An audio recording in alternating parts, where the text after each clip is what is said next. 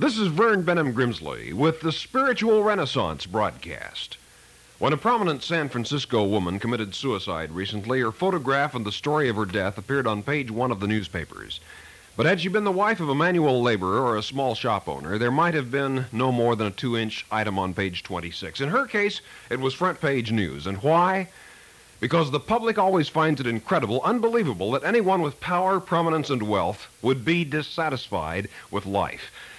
But one Jesus of Nazareth knew better. What shall it profit a man, he asked, to gain the whole world, but to lose his own soul? Without a growing spiritual life, human beings are restless and dissatisfied.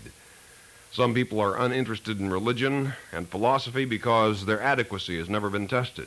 They've contented themselves with paltry aspirations and meager goals. Never have they known the thrill of great endeavor, the stirring straining with all their strength to achieve some noble aim, the vital adventure of living by supreme ideals and seeking perfection even as God is perfect.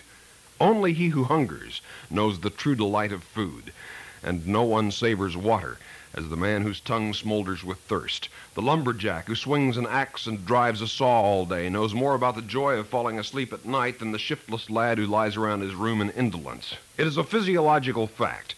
He who does little work needs little food. Likewise, he who dreams no dreams, has no hopes, loves aspirations, mighty tasks, and projects in his life, may feel but little need of further spiritual growth and the power of God.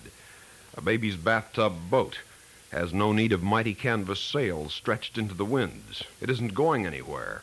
So it is with the person who toys with the trivialities of life. He never dares give himself wholeheartedly to the best he knows. Never having spent his own strength, he feels perhaps no need for the strength of God. But the man or woman who seeks to live as the Master taught, as a son or daughter of God, as a brother or sister to every other person he or she encounters, the person who really tries to love his enemies, bless those who curse him, pray for those who despise him, return good for evil, live by the noblest truth he or she knows, that person soon discovers his own inward inadequacy, spiritual shortcomings.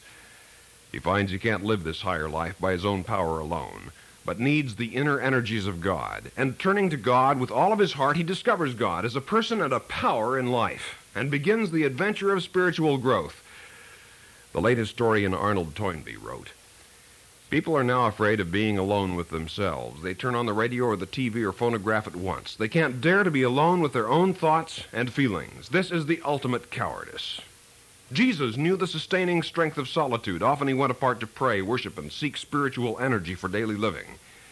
He further taught that every person was created for this same kind of close companionship with God. You were born to live in joy as a son or daughter of the universal Father, as a brother or sister to all of humankind in the worldwide family of God. This vital fellowship with your Father is yours by faith alone. Persist in your faith and your prayer and your seeking of God's will. Develop unwavering spiritual perseverance. Jesus spent hours in prayer and worship. In the Garden of Gethsemane, the night before his arrest, he prayed for the will of God not once, but 3 times in a row. He prayed with perseverance. Once your life is given then to God, a new spirit of spiritual growth will take place in your soul. But even at that, you may feel you're progressing too slowly. But be patient. When you plant a flower in a pot, will tugging and pulling at it make it grow any more readily? Neither will worry and fretting accelerate spiritual progress. The flower grows no faster because the gardener worries. It only needs the proper conditions of growth, sunlight, soil, and water. Neither can anxiety create spiritual progress in your life. You need only persevere in prayer, worship, faith, and the love of God and people. Maximum spiritual growth will be the inevitable result, and your life will excitingly begin to change. In the year 1912, when the Titanic sank, among the 1,513 people who drowned at sea was a prominent Philadelphia millionaire. He and his valet came strolling onto the deck amid the panicked passengers, both impeccably attired in their tuxedos. "We have dressed in our best and are prepared to go down like gentlemen," he declared. Yet, noble as it may be to die at one's best, far more important is living at one's best. Truly great men and women are those who live by truly great ideals and ideas. They're never contented with petty purposes. Jesus of Nazareth challenged people to be true to the best you know. He didn't say, "Be you therefore genteel, even as the Pharisees in the temple are genteel." He called people to the ultimate goal. He said, "Be you, therefore, perfect, even as your Father in heaven is perfect."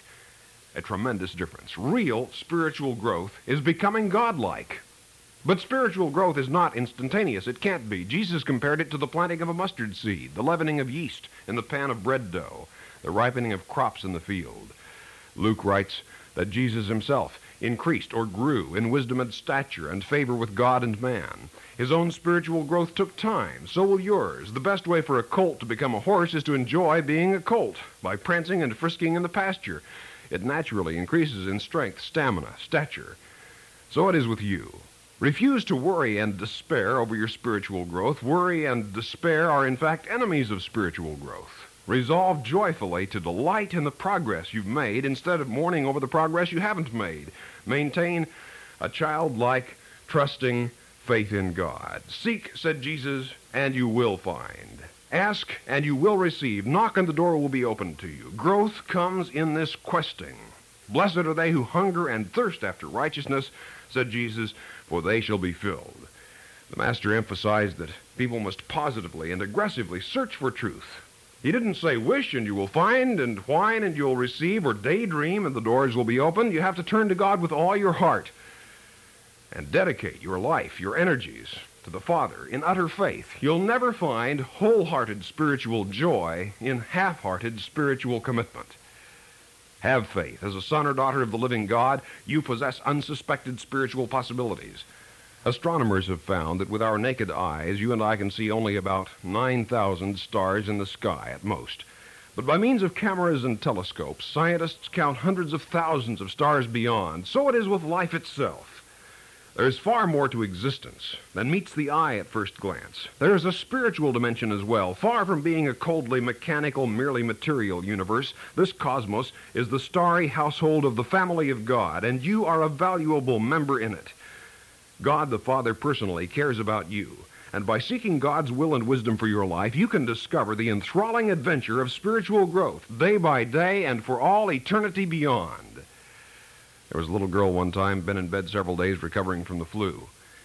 Then one afternoon her grandmother came to visit her, and she said, "My child, how did you find yourself this morning?" The little girl replied, "It was easy. I opened my eyes and there I was." Believe it or not, it is precisely that easy to find God. Just open your eyes and there he is. In Genesis it is written, "And Jacob awaked out of his sleep and said, Surely the Lord is in this place, and I knew it not." The hour is striking for all of humankind to awaken from their spiritual slumberings and realize, surely God is in this place, and we knew it not. Men and women live and die seeking for the very God whose spirit indwells the mortal mind. God is where you are. God's spirit is inside you. God is not a hair's breadth from your thoughts this moment. Think of it. God's presence patrols the starry circuits of space and spans the leagues of infinity, yet watches and waits within the mind of man as well. Ponder the solemn fact that human beings are more than we think we are. We are spiritual children of God, kin to the creator of the cosmos. Suppose a dull-witted fellow taking a scenic bus tour through the Rockies began complaining to the driver that the mountains were blocking his view. One might smile at that. The mountains are the view. Yet many a man or woman will spend an entire lifetime thinking anguished and despairing thoughts about how he or she is unable to find God, about how God is so far, far away. Yet will fail to recognize that the very mind which he's using to think these despairing thoughts is the very place where God dwells. It's like putting on your glasses to look for your glasses. They're not lost, you're wearing them. So God is not lost. God inhabits the tabernacle of the human mind. Jesus proclaims this stirring truth in Luke 17:21. "Behold, the kingdom of God is within you." Or as scholar J.B. Phillips translates it, "The kingdom of God never comes by watching for it. Men cannot say, look, here it is or there it is, for the kingdom of God is inside you." In Nehemiah, it is written that God gives his good spirit to instruct us. In Job we read, "But there is a spirit in man, and the inspiration of the Almighty gives them understanding." In Proverbs we read, "The spirit in man is the candle of God, searching all the inward parts." God's spirit, a fragment of infinity, indwells your mind. You don't see it, you can't touch it or taste it or smell it. A surgeon could operate on your brain and never find it. You might as well tear apart your radio during one of our broadcasts and try to find my voice inside. You'll find wires, condensers, resistors, tubes, transistors, potentiometers, dozens of other electronic gadgets, but not my voice. Yet my voice is real. God's Spirit within is likewise real. God at this very moment stands watch both at the outpost of eternity and at the threshold of human thought. God loves each person as a son or daughter. We're brothers to each other in the family of God, if only we would dare to believe it. The Spirit of God in you is constantly coaxing you to become a better person, to follow divine guidance for your life by courageous, Spirit-inspired, life-changing decisions. But only you can make those decisions. If you noticed a brown-shelled acorn lying on the ground, you might at first mistake it for a stone. Yet an acorn, unlike a stone, has the living power of growth inside it. It is crucial to recognize you, too, have such a power of living spiritual growth within yourself. There resides in you, throbbing and vigorous and vibrant with life, the very Spirit of the living God. And in seeking God, fail not to seek within. God is where you are. His child you are, if you would but have the faith to believe it. And since every child is entitled to know his Father, and since God is the Father of all humankind, you can literally know God in personal prayer, meditation, and worship. Where is God? Dwelling out somewhere beyond the beyond and over the yonder? What people need is a religion for this world, here, now, today. Such a religion is the teaching of Jesus, the fatherhood of God and the brotherhood of man. Everybody's read the advice columns in daily newspapers, where perplexed people write in for answers to their pressing problems and questions. Troubled souls send thousands of letters weekly to such journalistic oracles. Others seek out counselors, psychologists, ministers, bartenders, searching for advice, wisdom, insight into their difficulties. The more renowned the authority, the more people seek his advice. But think for a moment. Who would be the greatest authority in the world, even in the universe? God. But God doesn't write a column. Better than that. God's Spirit is within. You can receive insight and live a God-guided life by sincere prayer and communion. It is a totally transforming experience. God the Father loves and is with every person every moment here and now.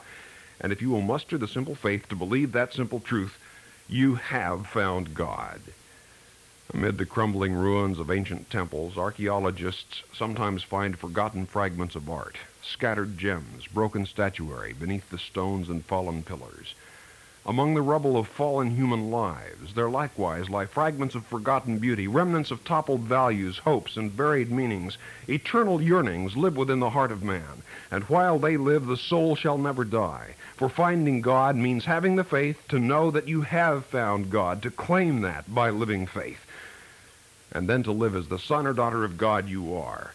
There waits and watches within you something eternal, something divine, the Spirit of your Father. We are children of the everlasting one, sons of the living God. Believe that and really begin to live. If you're interested in these topics, write to us. We want to hear from you at the Spiritual Renaissance Institute, Box 3080, Oakhurst, California, 93644. That's the Spiritual Renaissance Institute, or abbreviated SRI. For those of you listening in other countries around the world over our international satellite and shortwave network, let me spell the mailing address. SRI, Box 3080, Oakhurst, Oakhurst, California, California, 93644, United States of America. I've written Finding God, Getting to Know God, 7 Principles of Prayer, Life After Death, What Does Happen When You Die. If you're interested in these topics, no cost, no charge, no obligation. Nobody's going to come to your door with an attaché case and try to sell you something. Simply write to the Spiritual Renaissance Institute, Box 3080, Oakhurst, California, 93644, USA. This is a non-sectarian, non-profit program proclaiming the dawning spiritual renaissance, the fatherhood of God and the brotherhood of man, the worldwide family of God. And so for now, this is Vern Benham Grimsley saying, may God's will be done by you. Good day.